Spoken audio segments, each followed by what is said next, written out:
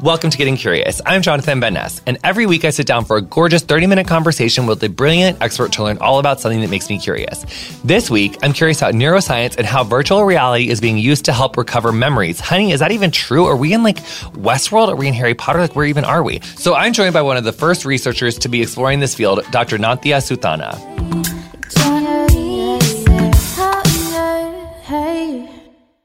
So here's the thing. You're a PhD, and what's your gorgeous title?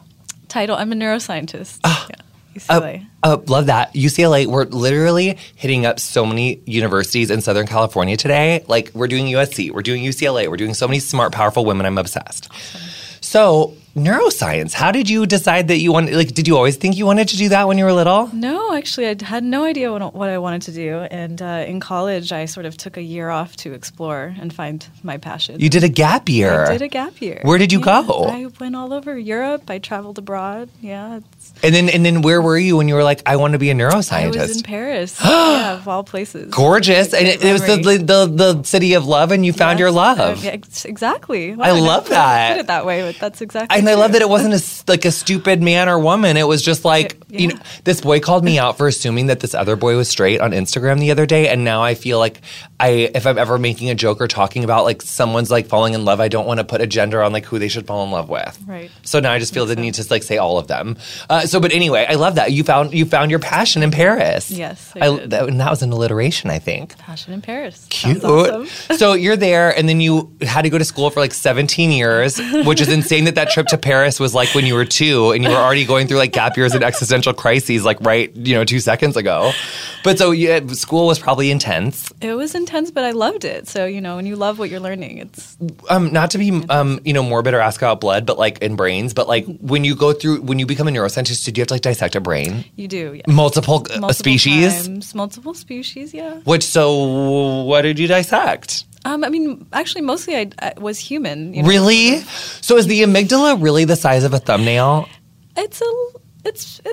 About. I would say maybe a little bigger, but yeah, I guess that's correct. My therapist explained to me that if you took your thumb and then put your thumb in your palm you're making a 4, and then surrounded your thumb with your fingers, that your amygdala is basically where your thumbnail would be, because it's roughly the size of a brain. Is your fist roughly the size of a brain? But it's a little bigger. Yeah. But your amygdala is where it would be, and that's your nerve. That's your fight or flight, correct. whatever. Mm-hmm. It's if your man just told you that he cheated on you, your amygdala is all up. Crazy.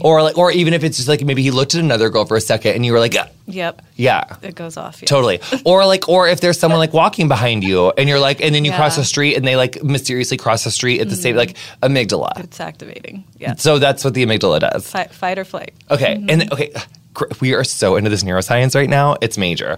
So, but you're researching, you're dissecting brains, you become a doctor, and then what happens? Then eventually I start my own lab, which was a few years ago. So. And where was that at? UCLA. And is that kind of the goal of a scientist to get their own lab? Is that a thing that we want? That's one of them. It's not. It used to be the very the common goal, the traditional route. Now there's a lot of other opportunities you can go for outside of academic life. But traditionally it's getting a lab, continuing with your science, doing research studies. So sidebar.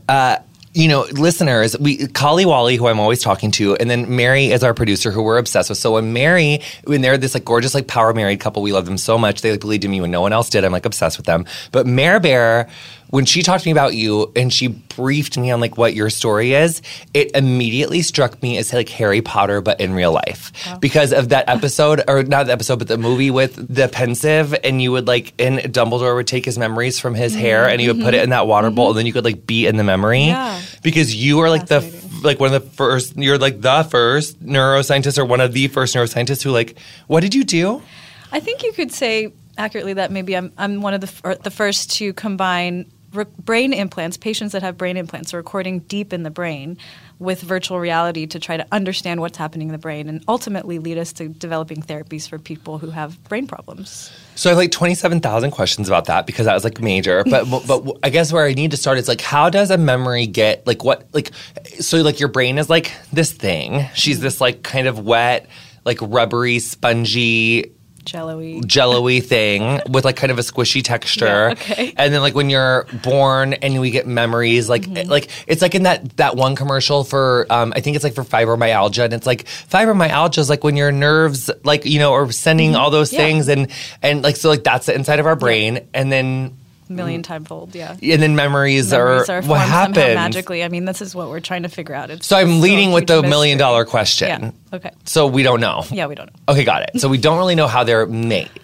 But what we do know is we know that, when you're forming a memory for a moment like this right now, right? Everything's coming in, what you see, what you hear, what you smell, what you feel, and it's all sort of bottling up and going into one critical area, which I study, which is right behind the amygdala. It's called the hippocampus. Okay. Yeah, and it stands for like a seahorse-looking structure, the way it's shaped. Like, is it perpendicular to the ground, the seahorse structure? Yeah, it is actually. So it's pointing up and down. No, sorry. It's parallel. It's pointing, parallel. Back like this, yeah. It's like sort of the amygdala's here, and it's just going sort of behind it. And if you looked over it, like if you cut the brain in half, you would see sort of like a seahorse type of structure on each side of it. On each side, there's two of them. Oh, cute! Yeah, and that's where our memories are formed. If you don't have that area for whatever reason, if it's damaged or it's taken out, you can't form memories for events. So is that where Alzheimer's attacks then? It's first place. Yep. And isn't there like, because my grandma had like either dementia or Alzheimer's, because like you can't really tell like which one it is unless you do an autopsy, right?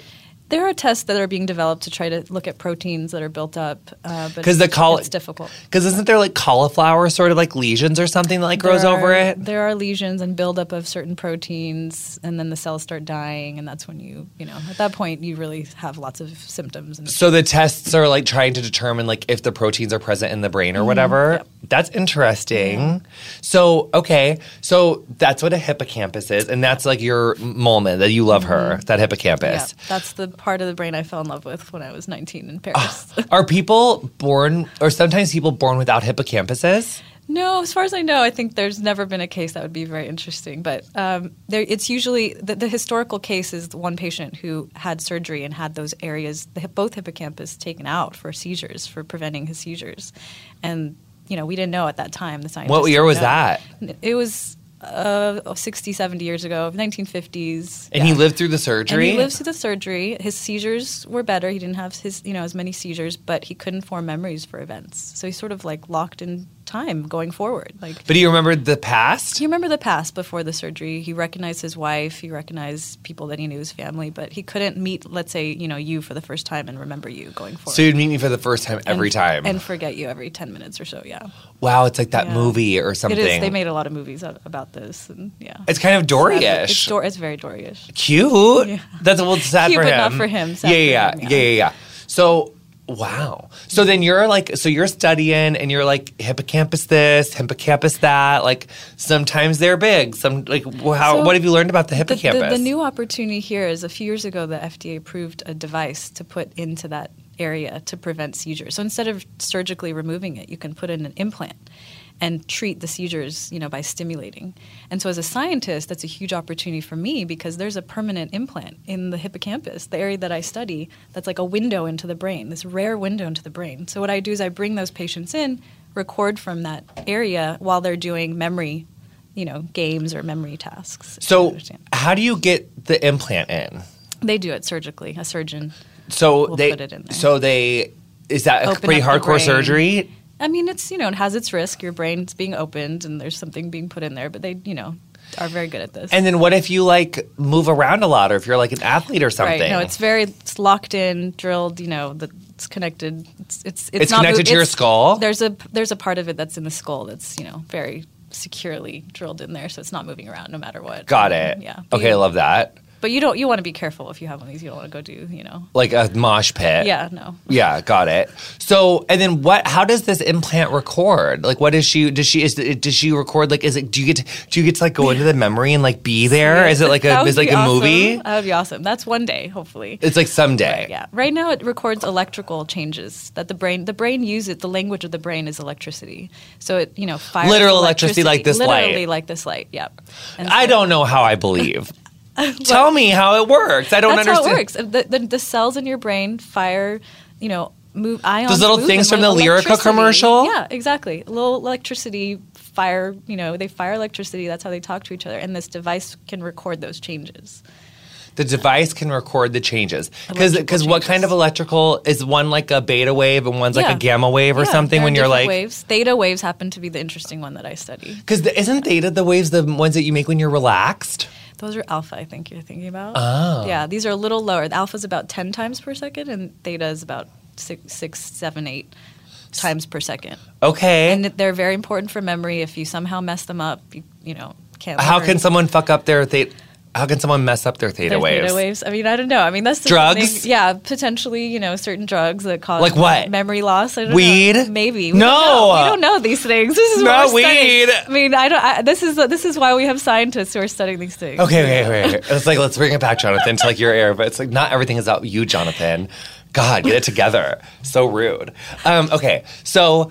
Theta waves are important not to be sad, but like, what are some brain diseases that like you study in this? Like, like you mentioned, Alzheimer's disease is one of them. Epilepsy is the one that I work with a lot of patients with epilepsy. I have a girlfriend my age who has epilepsy and she can't drive now. I know, it's hard. They can't drive or, we had one patient who just wanted to like go surfing, and that's obviously not safe. Oh, why? But you could go with a partner, right? Yeah, you can if someone's with you, you can do all those things, but it's, hard. Sometimes you just want to go out and... Totally. So, yeah. And doesn't epilepsy a lot of time like come on in people's 20s?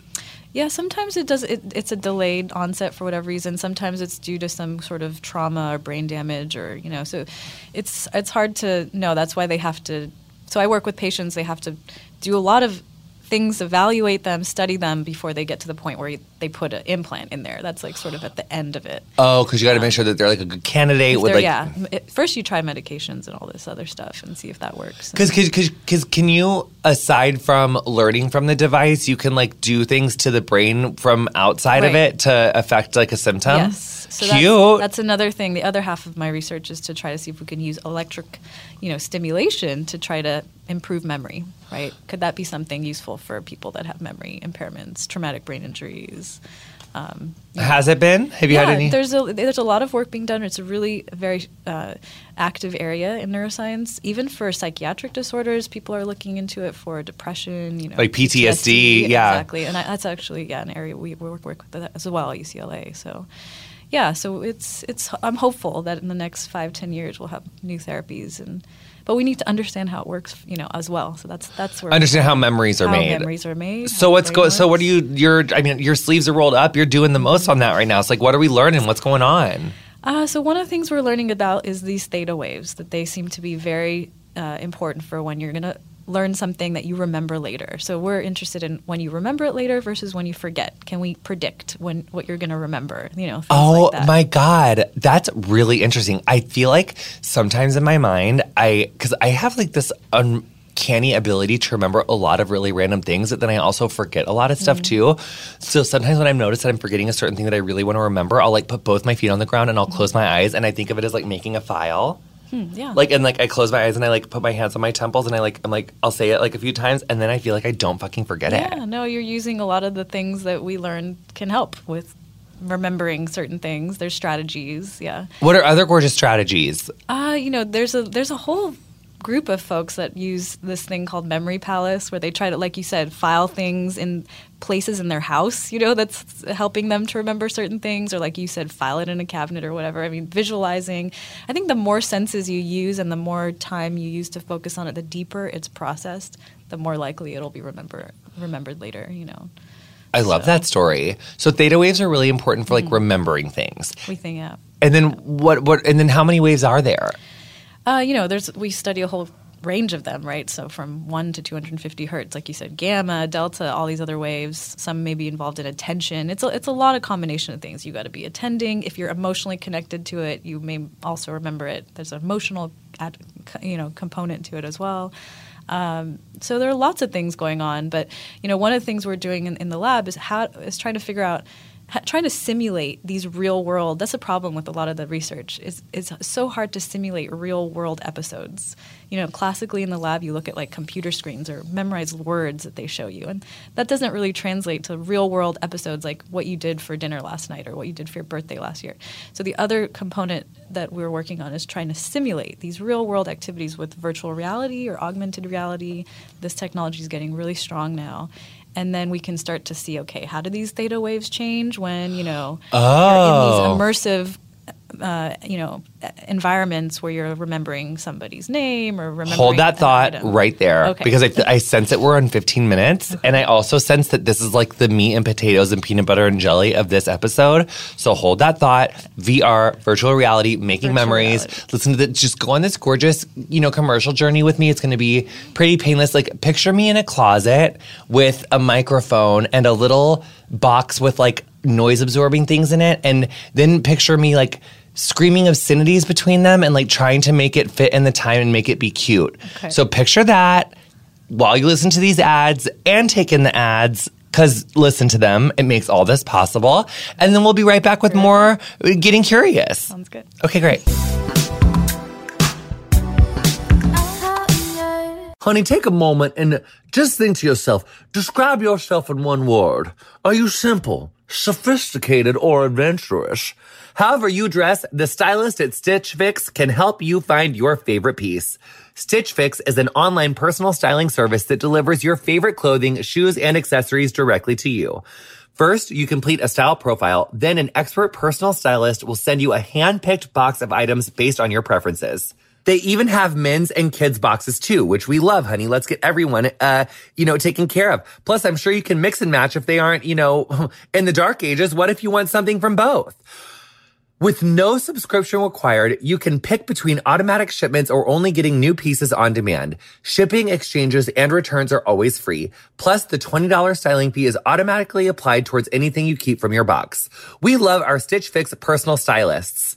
I can customize my own gorgeous preferences, whether it's sizing, brand, or budget. Once you finish the style quiz and set up your ideal number of deliveries, honey, you'll receive everything from jewelry to shoes to bags, all to go with your hand-picked outfits. I love that.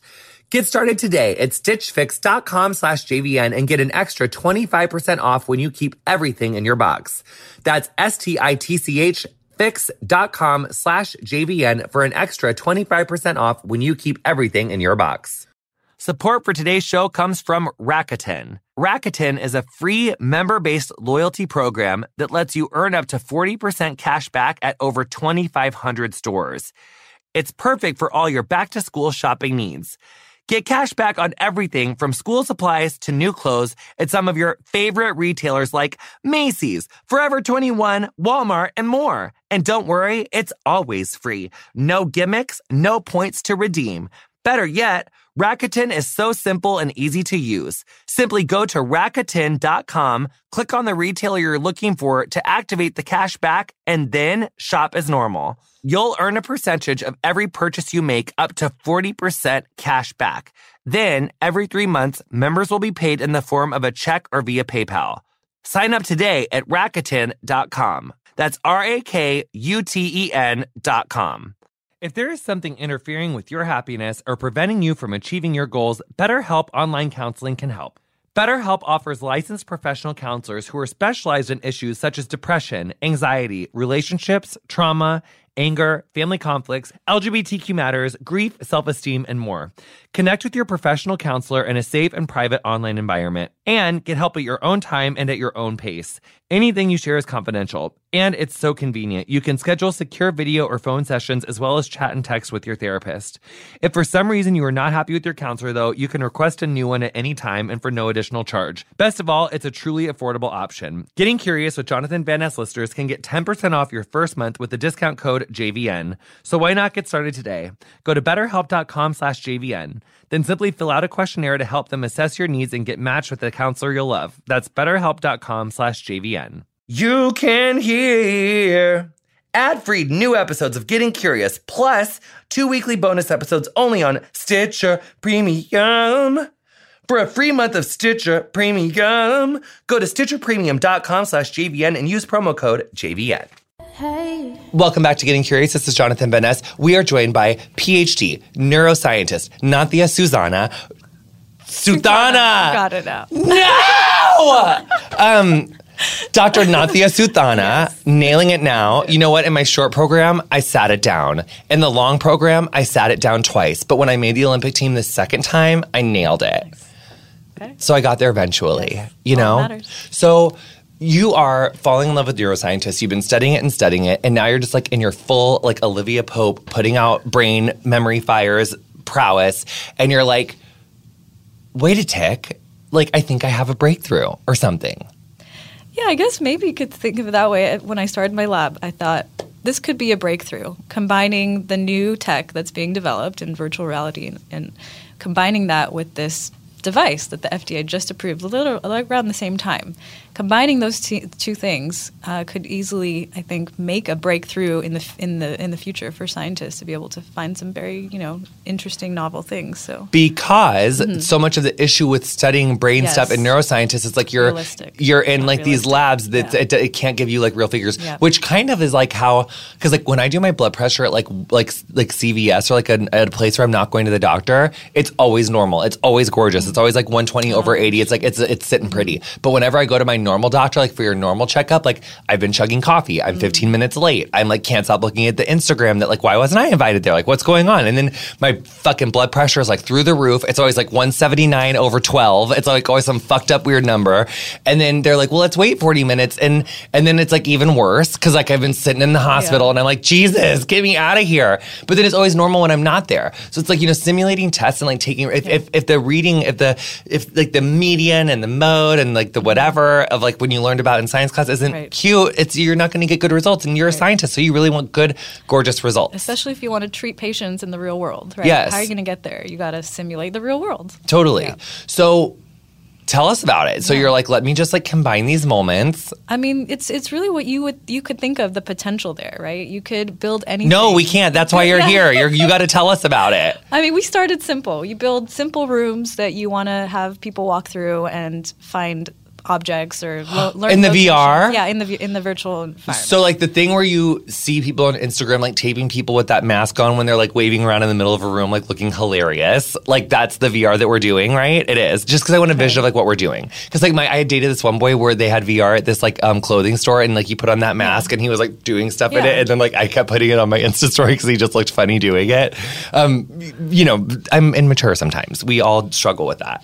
So, but anyway, is that what we're doing like in the lab? Like we have to like put on the goggles. Yes, but you're doing it for medical, so it's not funny.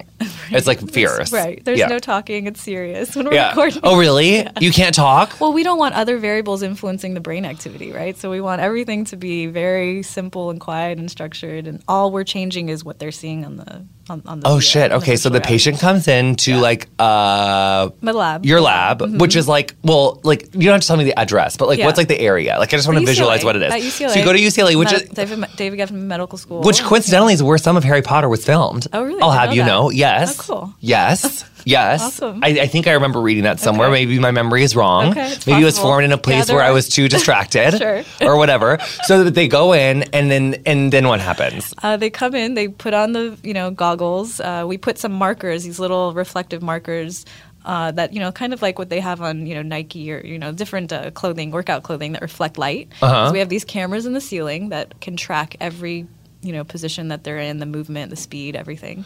Oh, because is the room that they're in doing the test on directly linked to the room that they're seeing?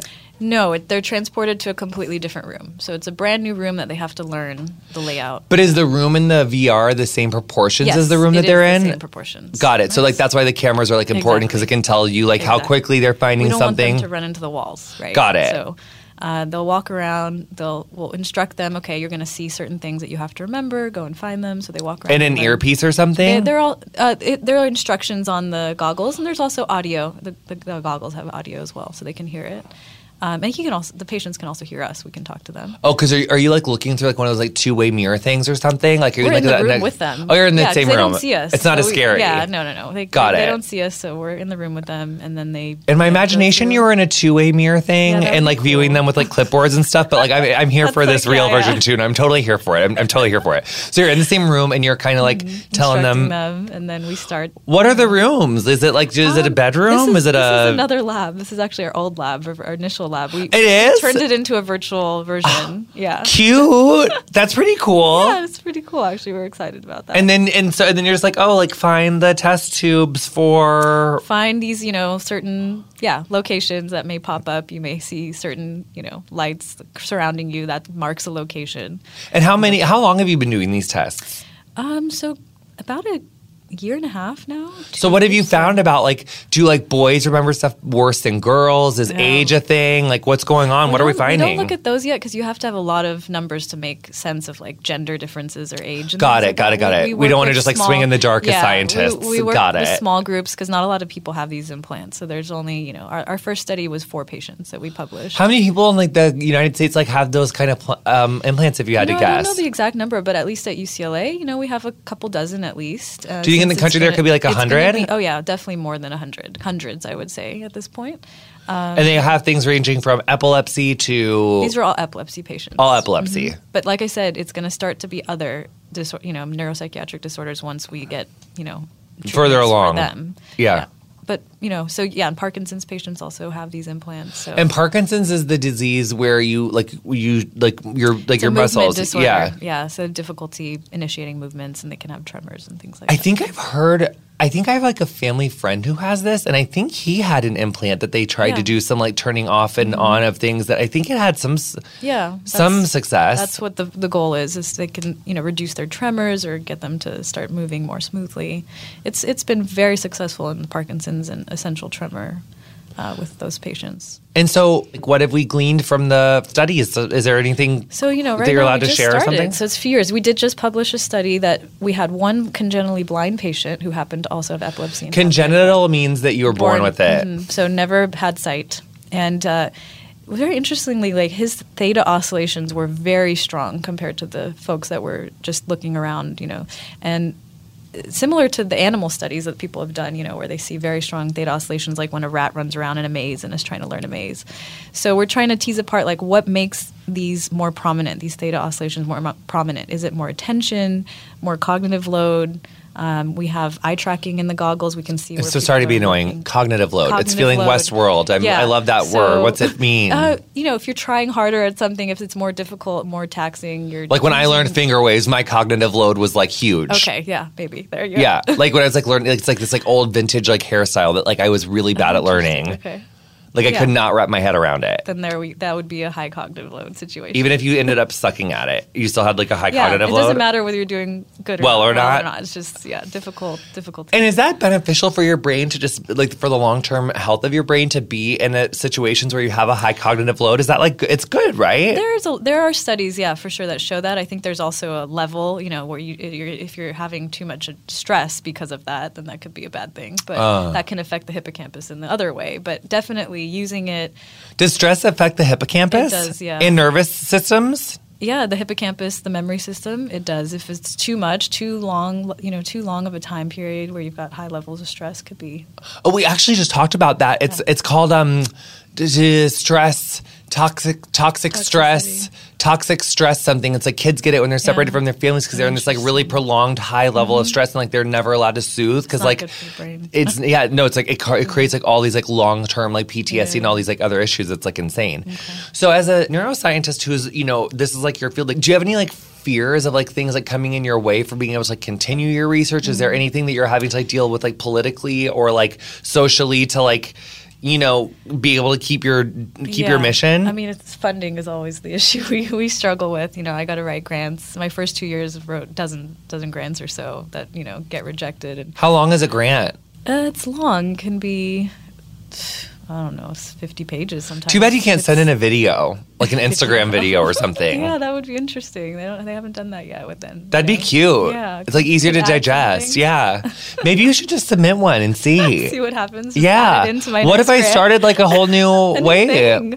Hey, it's 2018. Good work. It's Trump's America. You just got to figure out how to like work it. You got to be resourceful. An interesting idea. Sorry, I'm full of them. So it might have helped me actually. It could. These videos could help. It could. So then once you have them in the room and they're walking through and how long does one take? It can range. We give them breaks, but 10 minutes for one session, and then they can do it again and again. With science, you want to do things as many times as you can to get dependability on what you're seeing. So we have them try to continue and do it again and again until they. And then when you say like what you're seeing, like, so how do you read the results? Like, so it's like, okay, great, Wendy, that was really good work. We'll see you next week for your second trial or whatever. And then they leave. The work begins. I have a team of students and postdocs and computer programming. That's what everybody in the lab uses to try to analyze the signals. Math, physics, lots of physics. One of my top people is Aragjan, who's a postdoc in the lab, is a physics PhD. So. And he just has to disseminate she has to disseminate all the. She analyzes the data, looks at it in all different ways. What data do you get? Like just like the. I mean, they could think of it as brain waves, but they're deep in the brain, so there's a lot more information in there than the recordings you can get just from the head. Like from those little sensor things. Yeah. So these are much more detailed signals that we can record when it's an implant in the brain.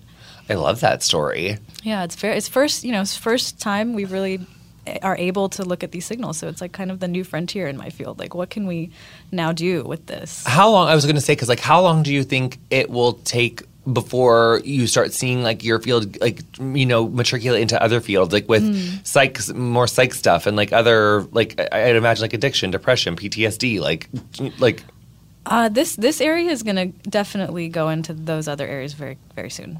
Like 5 years? Or even less. Cute. We're already doing stuff in a couple of those areas. Well, tell me about it. So, PTSD, depression, so we'll have some studies in the next year looking into dealing with brain implants? Yeah. Cute. So it's just top secret. I love it. Sort of, yeah. Oh, okay. Heard it here first. Breaking news, honey. That's Don't a really get me in trouble. No, we won't. So when you were learning to be, or when you're becoming a neuroscientist and stuff, how many? Is there a frontal lobe expert and what's that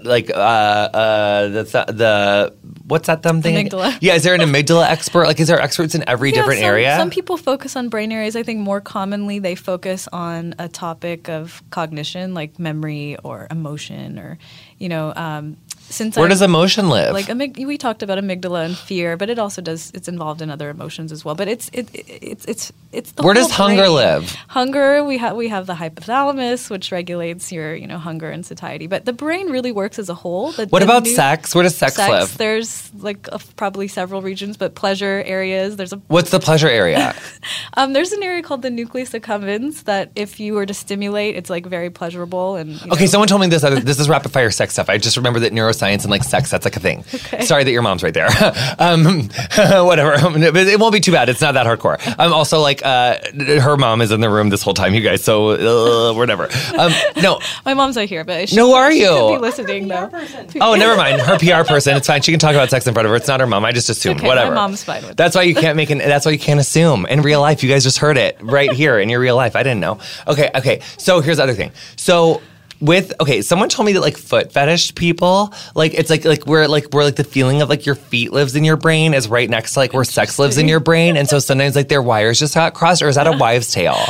Oh, that's an interesting idea. I've not heard that one. I guess because this guy who I had some of the most gorge sex with in my whole life, he was so into feet. It ended up I was honestly, I can't, I tried to be supportive for years, but then eventually I was just I was there for it, but then eventually I was just you know what? I just need you to stop fucking licking between my toes all the time. It is I just want to go home. Can we just finish up so I can just go watch gymnastics? You are exhausting me with this foot thing. So you never heard about that as a neuroscientist, about that whole... No, but it's possible. I mean, the areas that represent certain body parts, and triggering other areas, it's all interconnected. So it's a hard thing to study. So yeah, so tell us about fucked up brain stuff on our way out that's interesting. Interesting brain stuff. What's some interesting brain stuff? Interesting brain stuff. I mean, just the idea that you can damage a certain part of the brain and then completely lose a function, like memory or being able to experience fear, or... Ooh, what's that like? I mean, probably horrible, right? Because there's a thing where you can't get fear, because you would just see a bridge and be I'm not scared. Or see a snake and not be afraid of it and just Mine is very well... No, my fear part is very well working. Okay. I'm terrified of heights. I fucking hate snakes. I also hate spiders. Yeah. Phobias. So yeah, I'm plenty. Yeah. Yeah. So I mean, that's the sort of fascinating but also disturbing thing that you can sadly have damage to some part of the brain and lose some function. One other thing that I think is like really fierce is you're a young woman of color. You're like a woman of color, and Minority group in the science world. Yes. That's what I'm trying to say. However clunkily and non-efficiently as possible. Very proud. Yeah, I love that. Like, good on you, because you are a woman in this field, and I feel like you're probably like there's not that many like women of color that are. There's a certain level. The numbers just keep going down and down. The higher you go up, sadly. Well, but yay for you. So what do you say to other like young women that are listening to this podcast? Because I think my fan base is overwhelmingly female. What do you tell them? Like, just keep going, like get interested in brain stuff. Keep going, find your passion. Don't worry about what people look like that are, in those careers, because that doesn't represent, what you can do. And, just break the molds, go for what you love. And it's been so worth it and satisfying for you. It's been totally worth it. I love my job every day. And it's like, and obviously like enough people supported you and like got out of your fucking way for you to like sort it out. Yeah, and you just, like you said, just don't give up. You just keep going. The failures are part of the success. You got lots of them. You got to get used to those. Honey, no, and I think that is true. Like, and I hate that Joel Osteen is the one that like I remember saying it, but it's like success is defined by like how quickly you move between your no's. It's like not the yeses that are it's important. It's like if you can get through. Because I had so many no's. Yeah. I still get no's. Everyone gets no's. I've gotten like 12 grants rejected, and all I got was one. That's all I needed. And they're like 50 fucking pages all each. All of them were a lot of work. Also, and not to defend myself for thinking that your publicist was your mom, but I just want to explain it a little bit further. That was your niece outside, right? Okay, so picture it, you guys. When I came out to this couch, you had your baby niece there. Well, I was introducing you to family. Yeah. She was so cute. We had a full model shoot, and then I just figured that because your niece is like younger, I figured my mom too. Well, just like or like her mom or something, because she was like young. I didn't know, but you look 11 years old yourself. You look very, very baby young. I know it's like it's like whatever. I just like didn't know. It's all family. We're all family. I just was feeling really family vibes, and I felt the need to like explain myself because I was feeling kind of stupid. Yeah, we love.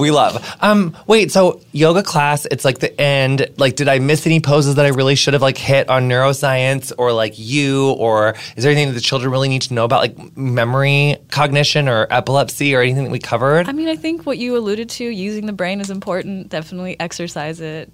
Keep active physically and mentally. Those are all very good points and definitely good for the brain, regardless of whether we know all the answers or not. I think it's safe to say that that's important. And I'm glad you touched on the, sort of minority issue in science. I'm really hoping to contribute to changing that. Well, you are. You are. And also inspiring other young women to just, get into But I'm sure you have a lot of young women in your lab. Mostly women, actually, yeah. Good for you. And that's important because it's like, I think I even do that with like my comedy shows. Like I try to go out of my way to do more women and more people of color because I think that proportionally, white men have had it much easier getting to realize their passions and stuff. So I think it's really important that we extend and we share and we make it as, inclusive as possible. So like, good on you. And I'm so happy that you're doing that. Thank you as well. Oh my God, my pleasure. No, thank you for giving me like 40 minutes of your time, man. Like me being like a total dum-dum. I really appreciate it. Awesome. But I'm not a neuroscientist level smart, honey. She's just not there. But thank you so much for coming and getting curious. Absolutely. You've been listening to Getting Curious with me, Jonathan Van Ness. I'm not a doctor. My guest this week was a doctor. Her name is Nantia Suthana. You'll find links to Dr. Suthana's work and socials in the episode description of whatever you're listening to this show on. Follow me on Instagram and Twitter If you don't know it, girl, that is your problem, and I'm not saying it right now. Our theme music, that's rude. It's JVN. I'm sorry. I love you guys. I was just kidding. Also, our theme music is Streak by Quinn. Thank you to her so much for letting us use it. If you enjoyed our show, write a review on Apple Podcasts. Bring in some new listeners. Put it up on the Facebook. Put it on the Twitter. Share it. Click it. Link it. We love you. Thank you so much for listening, and we love you guys, and we'll see you next time on Getting Curious.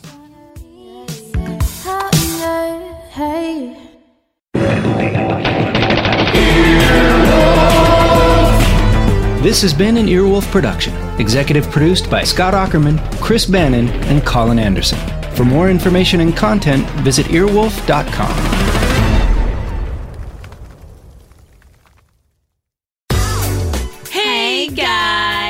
It's Sashir and Nicole from Best Friends. Our podcast has been out for a few months. If you haven't listened to it, you should. We've already asked the big questions in life. Imagine if we could lay eggs. Okay, sure. I guess wouldn't that be funny if you could eat from yourself? No, because that's like cannibalism. Not when you eat yourself. What? Answer listener questions. Hi, Nicole and Sashir. What happens if Sashir dies first? I mean, I've never thought of that. Well, I would be so sad. Oh no, Nicole. No. I'm not gonna die. Take BuzzFeed quizzes. Let's pick 8 foods and we'll give you a sex position to try. Whoa. This is wild. Plus, we bring on other funny best friends to talk about their friendship. I almost want to cry. I don't know why that really made me feel emotional, but It's because it's pure to talk about friendship. It's nice. It's so nice. It's like so rare to like articulate it, but she's always there for me. Like I think she's just somebody who. Oh, I love this. I love it so much. Oh my god. It's really sweet. Best Friends with Nicole Byer and Sashir Zameda is new every Wednesday. On Stitcher, Apple Podcasts. Spotify, or wherever You get your podcasts. listen. Oh my god, too.